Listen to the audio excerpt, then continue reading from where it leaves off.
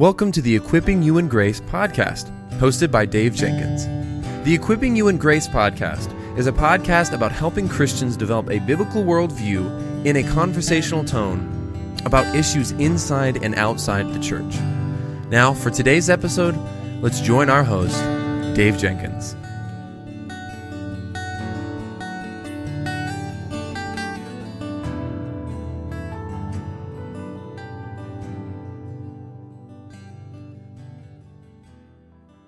Today's episode is brought to you by Lexham Press. Visit the Lexham Press website to receive 30% off of Andreas Kostenberg's latest, 1st and 2nd Timothy and Titus. To purchase your copy, simply go to lexampress.com/19495/1-2-Timothy-and-Titus evangelical/biblical/theology/commentary to order your copy for 30% off today. Welcome back to the Equipping You in Grace podcast. My name is Dave, and I'm the host for this podcast. And today with me is my friend Ray Rhodes. Ray, welcome back to the Equipping You in Grace podcast. Well, Dave, it's good to be with you again. Thank you for having me on your show. Yeah, man, it's great to have you. Can you just catch us up briefly on what's happening in your life, marriage, ministry, and what are you working on ministry project-wise? Yeah, well, things are going well. Our church has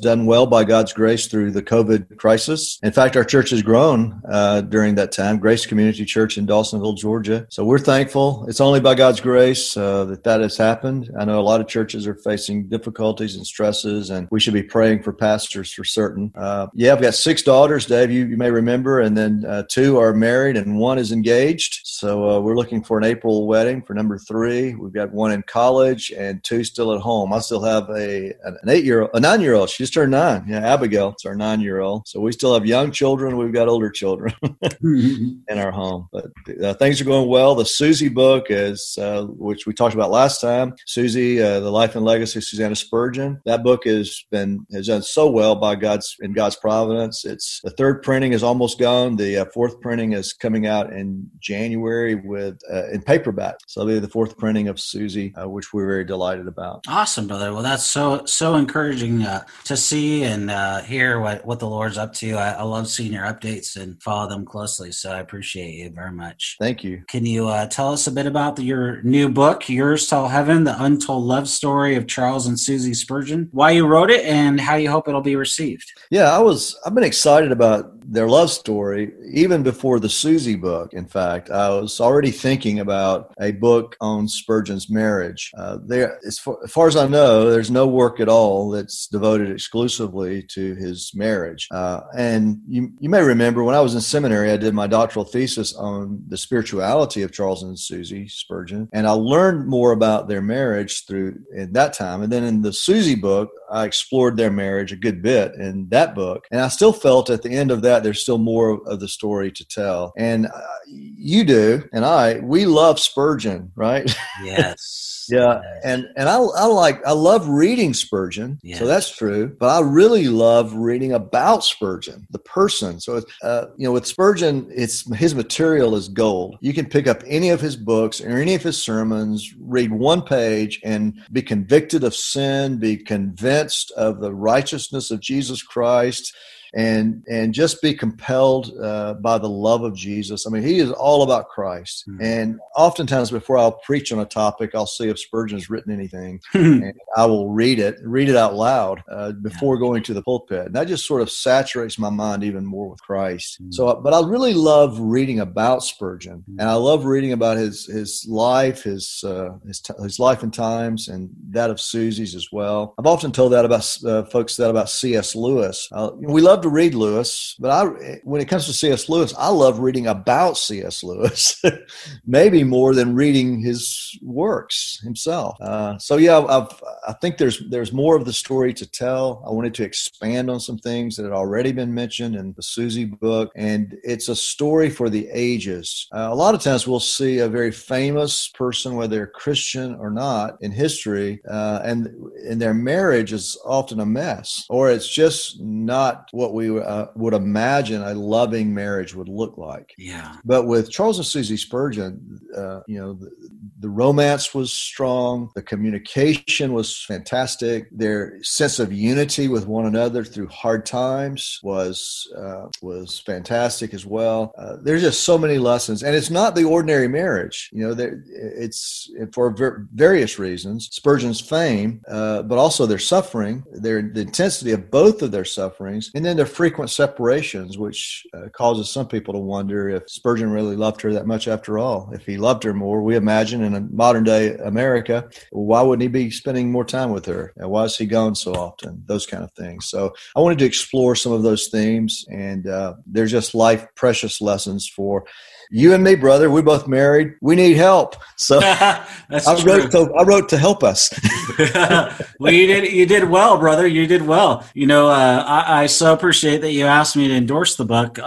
Just to read that real quick, in Yours Till Heaven, Ray Rhodes beautifully shows how the love of Christ unites a Christian man and woman in union with one another before the Lord for life under him. Through Ray's book, readers gain insight into Charles and Susie's love story that provides Christian couples today through their example of what an enduring Christian marriage, grounded and shaped by the Word, looks like, along with the effects such a marriage can have on our world today. So, guys, this is going to be a really good book that you'll definitely want to pick up. We need examples, right? We need help, as you said so well, right? So you've given that to us in this book. So thank you. Well, thank you for that wonderful endorsement. Amen.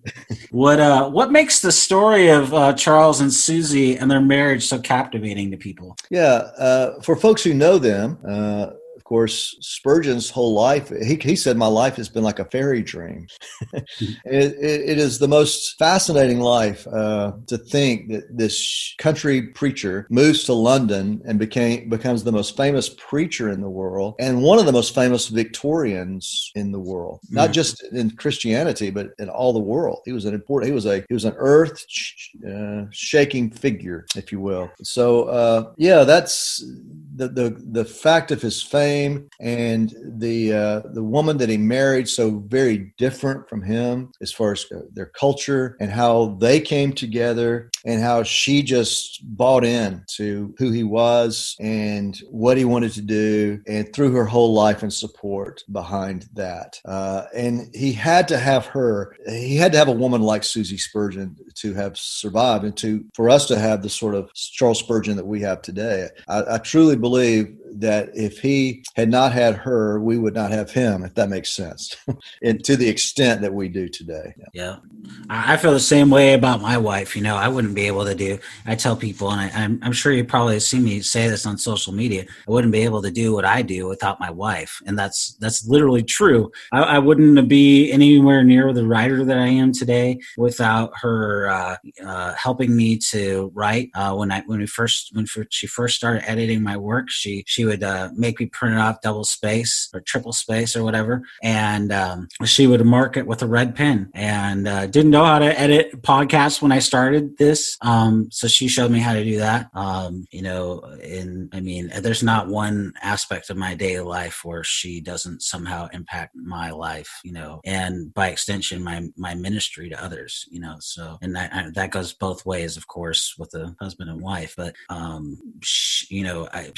we wouldn't even be able to, I wouldn't be able to have the magazine, for example, because she edits that without her, editorial eye on it. Plus, I don't have the time to give all that attention to every article that it requires. So without her, that wouldn't even exist. So in some ways, I just think of that, what you said, is it just reminds me of my wife, and just how precious she is to me. Yeah. Can you imagine trying to do what you're doing and your wife's pulling against you, or not encouraging you, and not being supportive of you? And there's just, it's impossible. I know guys do that. They go to work and they plow through things, but the joy of being able to work, knowing that your wife is with you, that you're together, you're with her, she's with you, we are a team, and it's invaluable. My wife doesn't write any of the words for my books. She looks at them, but if she never even looked at the words of anything I've written, knowing her support and knowing that she loves me, knowing that she's cheering me on and she's happy for me to be doing this and wants me to be doing it. It makes it so much better. And for Spurgeon, there's really, all of our historical heroes, you can usually find some issue, some problem, something that is a hindrance to their life and ministry in their relationships, in their relationship with their wife, often even their home and family. But with Spurgeon, it's really difficult. There are problems that they had, physical problems, and they had opponents, theological opponents, and others. But their relationship is so beautiful. It almost defies imagination to see, and I've dug a lot, and I've just not found the major marital issue that they struggle with, other than the normal things of life, like all of us do, if that makes sense. Yeah. That's awesome. That's very encouraging. How can the marriage of Charles and Susie help Christian couples today with their marriages? Yeah, I have one of the chapters in the book is on the spirituality of Charles and Susie, which is, I think, a very important chapter in the book, and it's certainly the most important thing in marriage. First of all, they both had a vibrant relationship with Jesus Christ. They both were soundly converted. They both had strong, credible professions of faith in Christ, and they both had a zeal for Jesus, both of them. You read it, and thankfully Susie's books are, we can read her books as well as Charles's, and they're just dripping with Christ. They're dripping with the gospel. And so what we want to take, one of the big things I want us to take from their marriage and how they can help us is their commitment to Bible reading and prayer. If we just narrow it down to those two disciplines, of course, they love the church and all the other disciplines we might think of, but Bible reading and prayer. And Susie read through the Bible every year. I think she, probably 15 or 20 times she read through the entire Bible. She really liked meditating on small portions of Scripture. So she would read, she had an annual, one-year reading plan, but then she really liked to take a verse and just meditate on one verse of something that she had read. And she actually found more benefit for her heart in some ways from doing that than the longer readings of Scripture. So both of them did that. In fact, both of them love, and you can see that in Spurgeon's sermons, how they take one verse or a section of a verse, and his whole sermon sort of grows out of that, his meditation on that passage. So Bible reading and memorization and meditation. And you read their letters, you read their books, and they're so conversant with Scripture. And I know this is dear to your heart, the books you've written, that you're writing and you've written on the Scriptures, they were conversant with Scripture. It just flowed out of them. So in a letter and in their book, Spurgeon's talking about one topic, and he's just dipping into the Old Testament, dipping in the New Testament. He's whether he's teaching a passage or writing a letter to a friend, he's using scriptural illustrations. They're as real to him as the tree out in his front yard.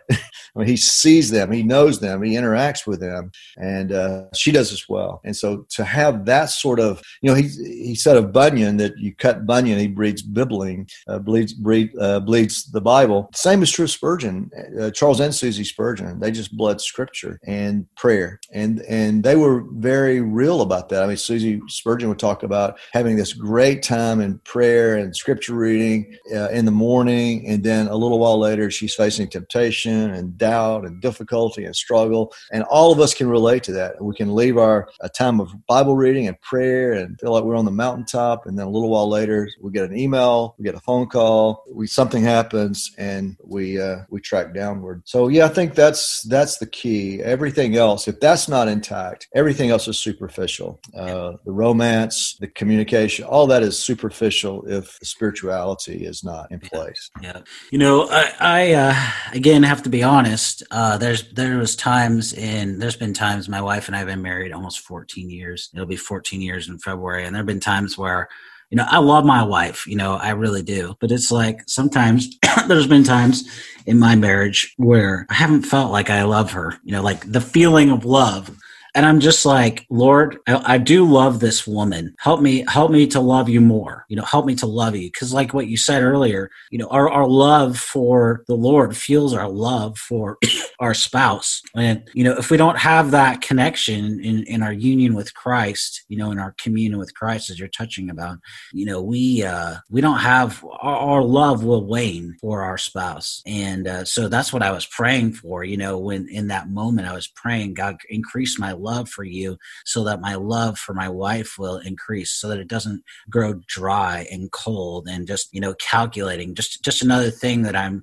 doing. And I think for couples that kind of prayer, God, that I believe that not only is that prayer biblical, right? But I also think that it will help marriages, that are struggling, they're struggling to deal. We'll talk about conflict, and another thing I would say is about Bible reading. It's like Susie, just read a little bit. You don't have to, like I listen to the Bible. So when you're getting ready in the morning, spend a few minutes, download the app YouVersion on your phone and listen to the Bible. You don't have to, you can make it through sequentially if you want. Oftentimes I'll pick a book that I'm going to study or read. So I just wanted to listen to the Psalms. So right now I'm going through the Psalms. I'm almost done with that. So I might go to I don't know what I'm going to go to next, but you can listen to it through, but sometimes just focusing your attention. Another thing I tell people is pick the book, listen to the book that your pastor's preaching through. If you really don't have much time, at least do that, and just listen to it over and over again, and you'll begin to pick up things that are there. The more times you listen to it, the more you'll be able to get to know it, and you'll become familiar with it. If you're a pastor, I would say you should do that. When I'm teaching through a book, I'm constantly always listening to that same book over and over and over and over again. I know some people are like, well, you need to read the whole Bible. I'm like, I'm just one of these guys where when I'm teaching through a book, I just want to listen to that book and read that book. I want to get into that world of that book. So, if you're really strapped on time, you can do the same thing without any guilt or shame or anything like that. Just get in the Bible. So yeah, I know my wife loves doing that with other books as well. I mean, I've always, the Bible's easier for me to listen to. Other books I've always struggled listening to a book by a regular author. But she benefits a lot and manages her time better when she's able to listen to a book while she's working and whatnot. So that's we're just blessed with technology, and that's one of the blessings of technology.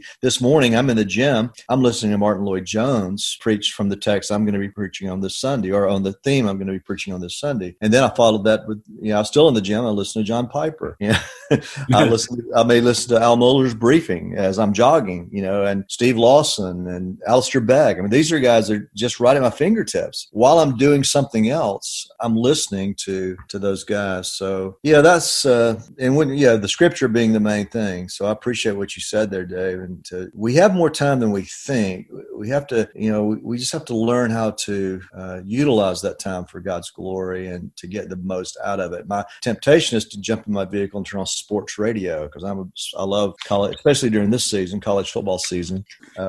And my temptation is just to do that. And all I have to really do is turn on my phone and listen to Alistair Begg on the way to the store. So that's better. Me too. I just have to, I follow all sorts of sports and I read about it. And, there's nothing wrong with those things, right? It's just what's ultimate right in our lives. Right. I follow high school recruiting like nobody's business and NFL and all of that and golf, but it's not ultimate. There was a time when it was ultimate. Golf was my entire world. But it's not now. And the difference is I'm focused on what's most important. If we just keep that perspective, that's a good thing. So how did Charles and Susie handle conflict in marriage? Yeah, that's one of those tough issues because part of it may be the age in which they live, Victorian age. We know that both, to use Dave Harvey's book title, that two sinners said I do, and Charles and Susie said I do. Same with your wife and my wife and I. So we know they had problems. We know they had difficulties. We just don't know exactly what they were, and they really don't allude to those sort of conflicts in marriage. The clearest thing that we have is during their engagement. encouragement when Charles simply forgot about her. You know the story very well. He's going to preach at a large facility, and they walk in the door, and he turns to go his direction, completely forgets about her. She gets her feelings hurt, and she runs home to her mother about a mile away, and doubts the relationship. And her mother wisely navigates them through that. And she made a decision at that point that she didn't want to do anything to hinder his ministry. But there's not a lot of information about any conflicts during their marriage. And I think the way that was dealt with was that they were such great communicators. They kept short accounts with one another. Spurgeon, this again is almost beyond belief to me. He wrote her every single day that he was gone, and he was gone a lot. So it's easy for us. I don't always even send an email every day when I'm on the road. I mean, I get wrapped up in what I'm doing and whatever. But he wrote her, dip pen is what his preferred to use, dip his pen in ink, write her a letter every single day. And on the days in which gout had basically paralyzed him, he dictated letters to her through his secretary, primarily Joseph Harold, who was his primary secretary that traveled with him. So that sort of communication, them writing back and forth, I think helped them to navigate whatever issues they may have faced, but also just kept them so close that they didn't allow conflict to any daylight to get between them and their hearts. Yeah, that's good. Yeah. Just being really intentional about these kind of things, like you're saying, is just, I know in my marriage, I've had to do that myself. Just realizing, I mean, there was times when we first got married, when we had conflict, and the problem was I was being stupid. My job is to lead the home, under Christ and by his word. And I sat there in my room, this first few years of marriage, and I said, "You're a Christian leader." And then, the Holy Spirit starts convicting me. And I'm like, you need to go in there, ding dong, and apologize to your wife and start keeping shorter accounts. I knew all those things, but I needed to do those things. And so that's really where, we're going to talk about friendship, and that's where trust is built. It took my wife a little bit of time to recognize, he actually means the apology. I remember one time I was preaching at a men's retreat at our church in Idaho, and I was talking about apologizing specifically to your wife. And one guy said, I'll never forget this. You mean I have to apologize specifically to my wife? It's not enough to just apologize? I'm like, dude, I didn't even say that, but I'm thinking, are you serious right now? But it is hard to apologize specifically. Yep. But that's what your wife wants to hear. Yep. She really wants to hear, hey, I'm not just sorry for this thing that I did. I'm sorry because of you did this thing. She wants to know that you understand what you did. And it probably will, if you've never done that before, it probably takes some time, for your wife to come around and understand,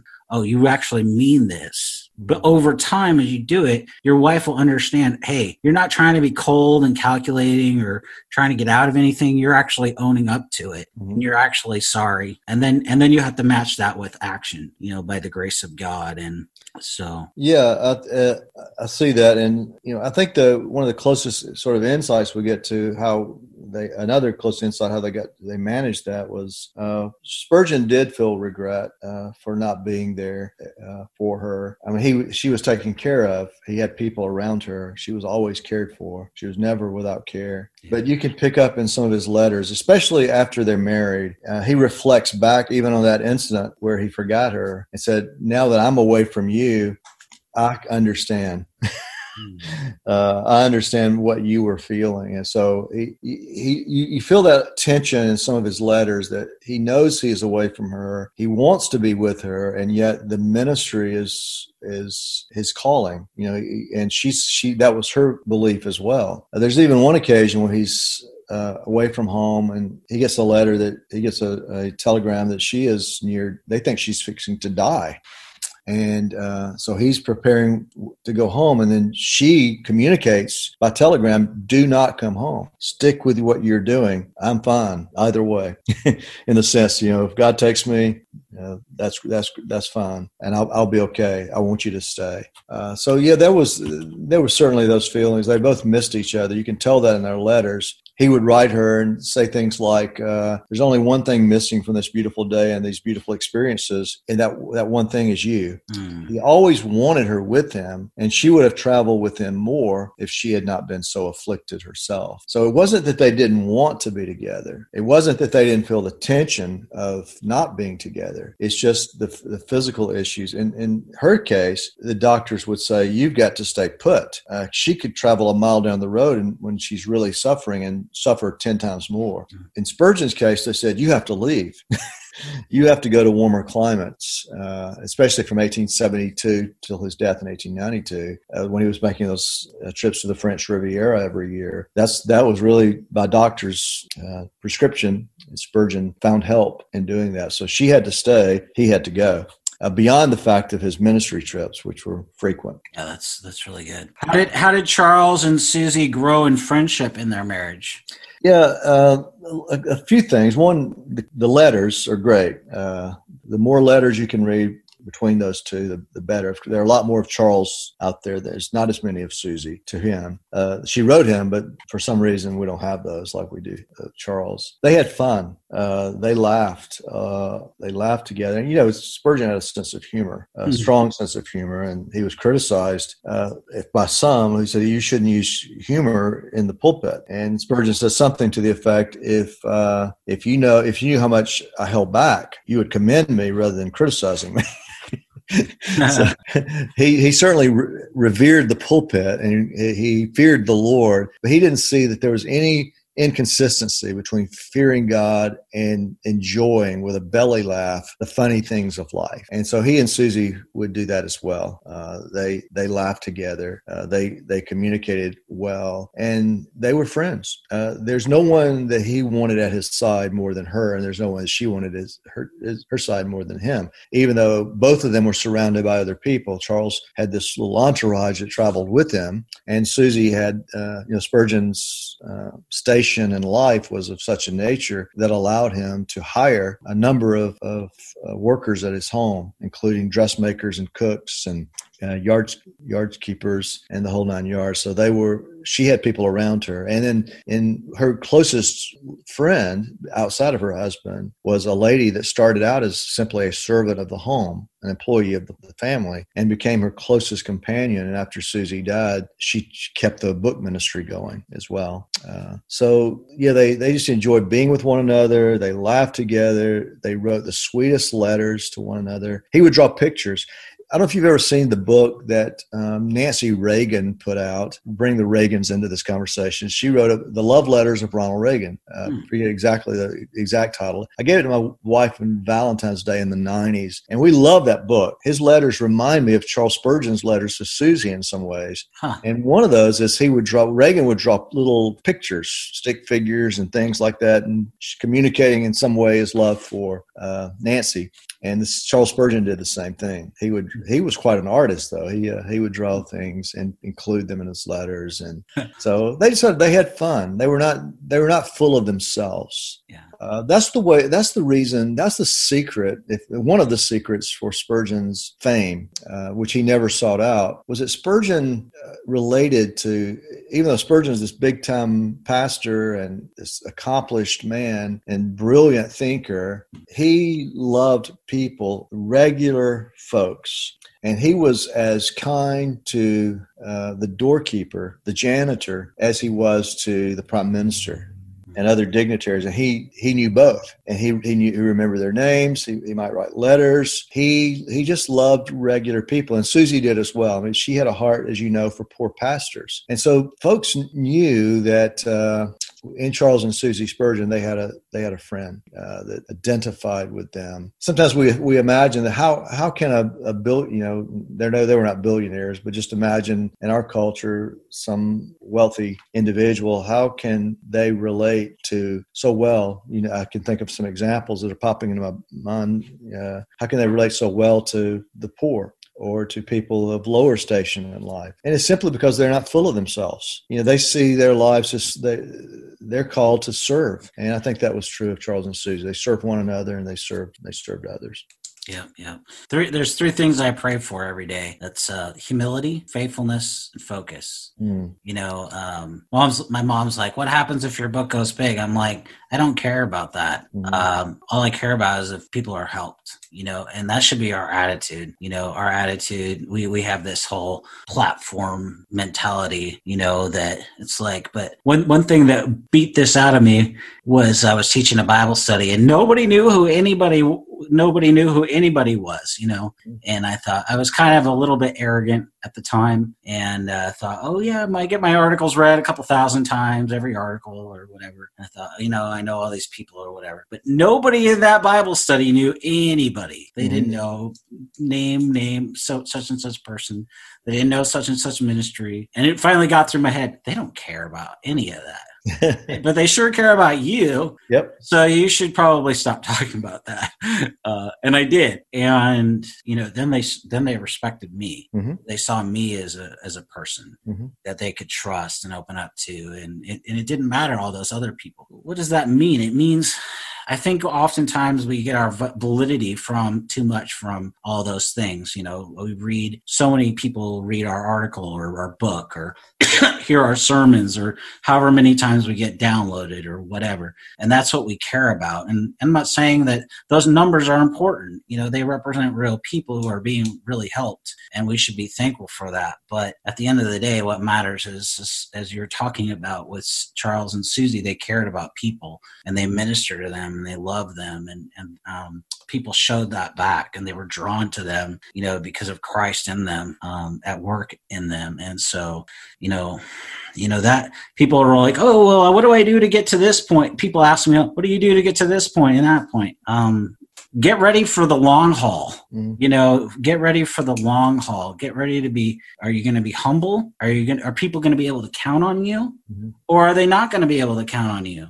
I mean, if people can't count on you, then they're probably not going to be interested in what you have to say. If they don't know that they're loved by you and cared by you, you know, because of Christ, then, you know, you're never going to be able to reach them. They're never going to have any. And so anyway, that's where this whole beating out of me, this whole metric platform thing happened, because I just realized it's so, and I knew this intellectually, right? But in my heart, it really hit me in that moment, and just realized, you know what, all that is really pointless. And I got at the time I was so frustrated, I stopped writing publicly for a number of years. Only in the last 3 years have I really started writing again for these places, because I had to come out on the other side of this whole thing, because I really was frustrated by all the metrics.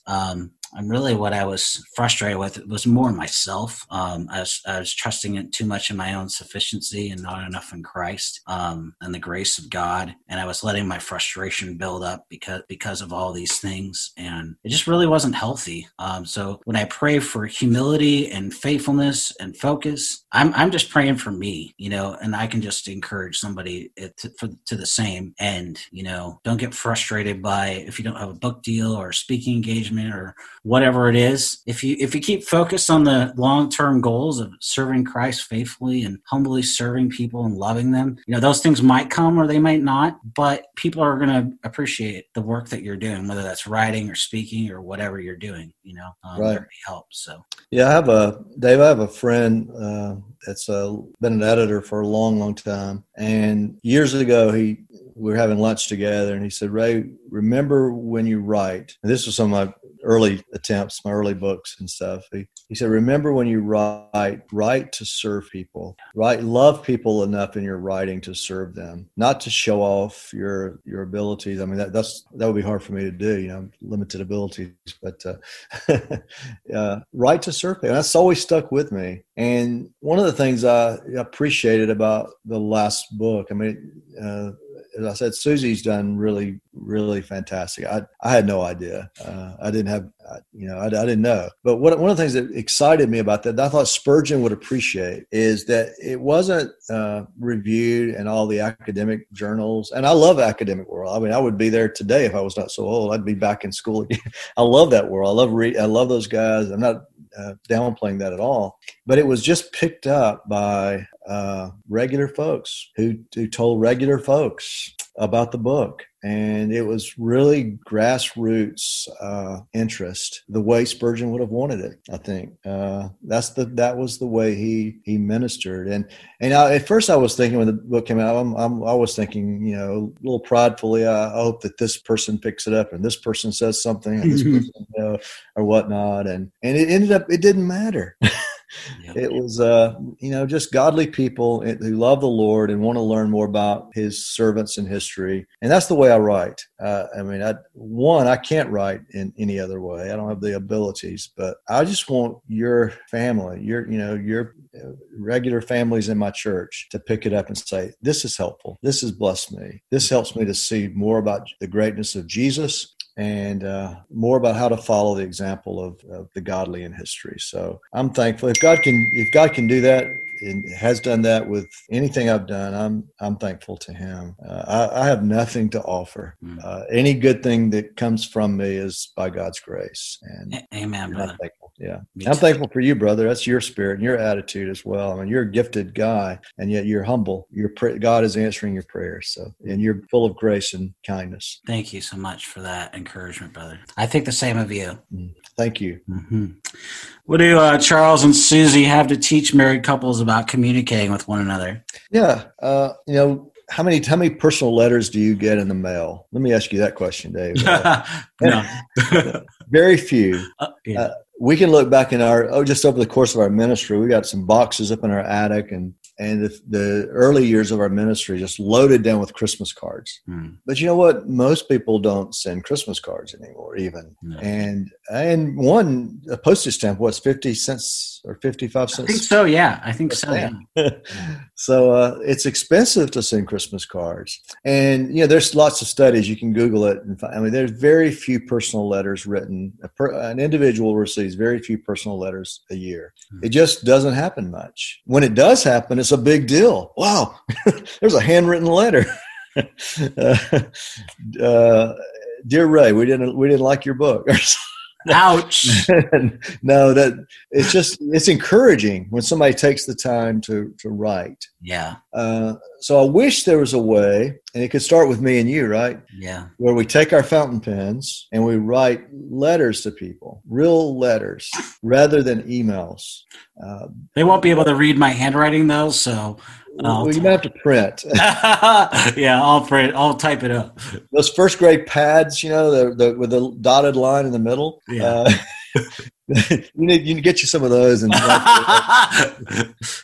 I'll tell you one beautiful season in my marriage. And I'll get to the Spurgeon's communication. But one beautiful season in my marriage is I decided I was going to read through the Song of Solomon every day, or a chapter every day, over and over for a period of time. Not that Song of Solomon is all about husbands and wives, but there's some language in there I wanted to employ. And I wrote my wife a letter every day for about 90 days.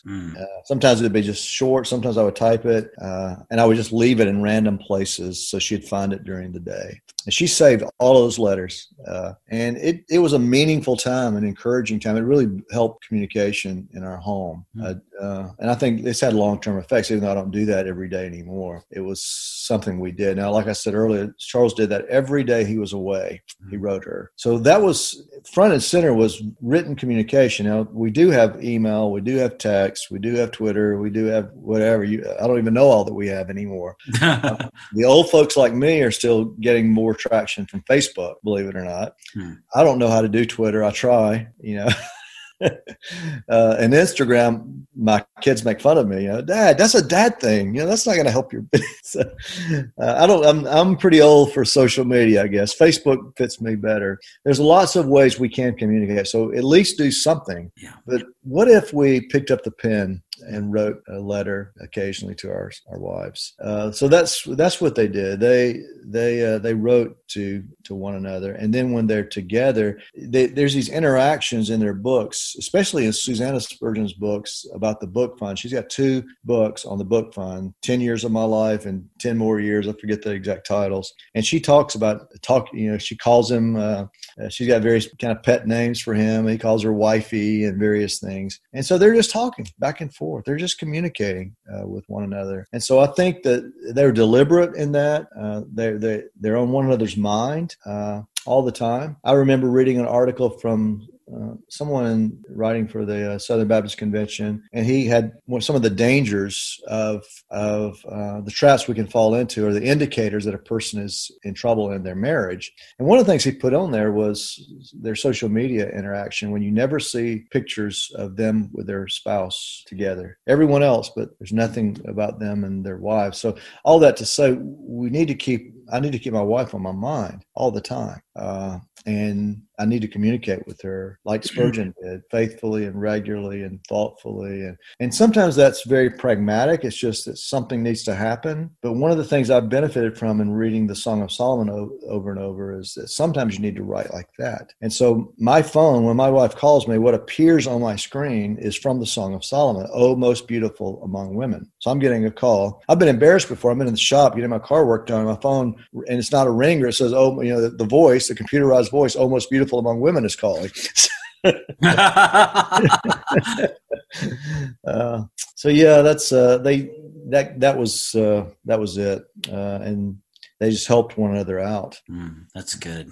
I know when we were in Idaho, I was not only doing Servants of Grace, but I was doing a lot at church, and we were coming, my wife was too. So we were coming and going. We were basically passing each other. So there was really only a couple of days where we were actually at home together at night, because I would get home at like 10 and she would get home probably around 9 after she was gone all day. We moved to California. We just were more cognizant of being really more intentional, making sure we had dinner together and that time to chat. And that was really, really helpful, on a number of fronts. So I would just say, if you're in ministry and, don't get so busy and with everything that's happening that you're not spending time with your intentional time each night, I know that's not necessarily practical, but everybody can find, 10, 15 minutes, whether that's before bed, just talk about your day, talk about what's going on. Doesn't have to be at dinner. Some people are like, well, I can't do it at dinner. I'm at a meeting or I'm at the hospital or whatever.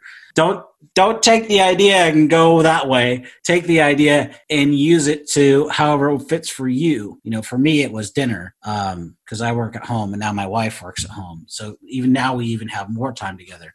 But use that time that you have together to build that friendship, to be intentional, and you'll reap the rewards for your marriage. You'll grow together more, and they'll have more conversation, deepen your conversation and your trust. I know, like when I go to see my parents in Seattle and I come back, I'm like, man, I miss you so much. I'm around her all the time, but I miss her so much because I love my wife. I care about her.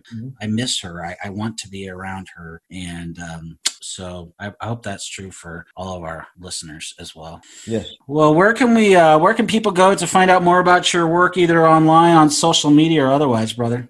Yeah. Well, we have a website now. It's RayRhodesJr.com. Nice. RayRhodesJR.com. So that's up and going. Just type my name in and you'll see other things I've written for Southern Equip, which is part of this Southern Baptist Seminary, recent article at Midwestern Baptist, the Spurgeon.org site.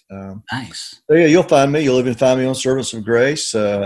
Yeah. Typing my name in. Yeah. Great.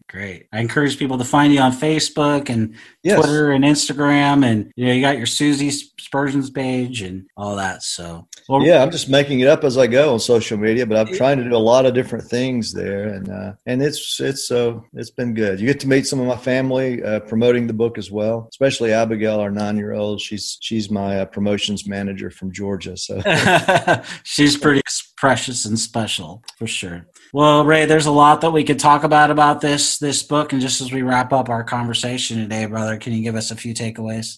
Yeah.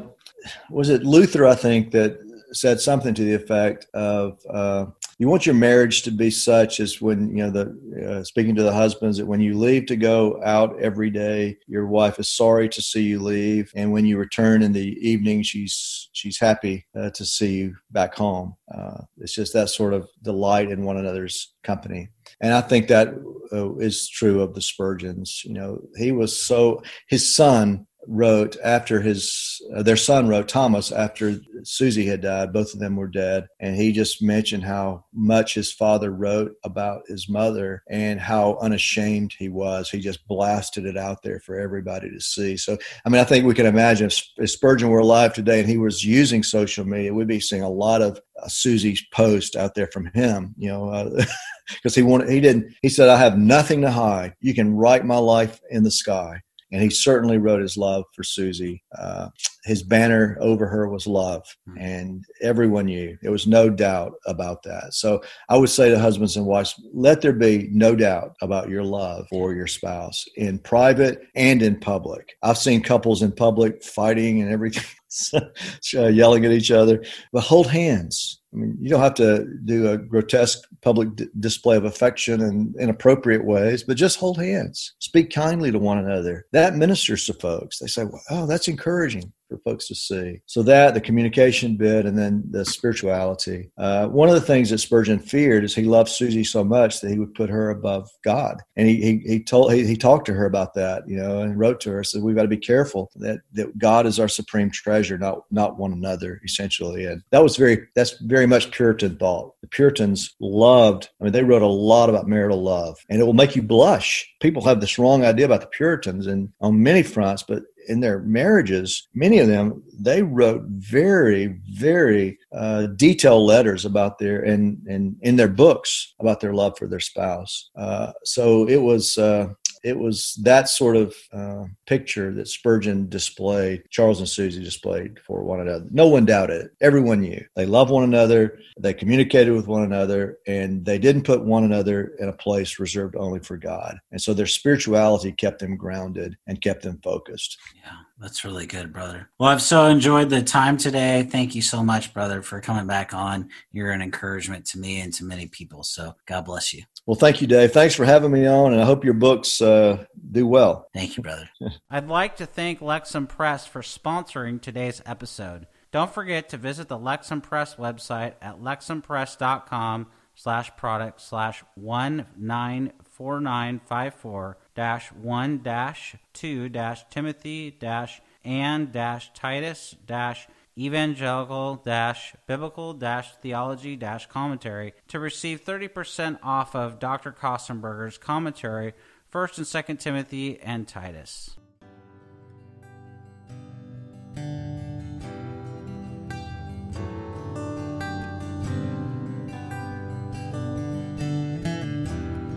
Thank you for listening to the Equipping You in Grace podcast.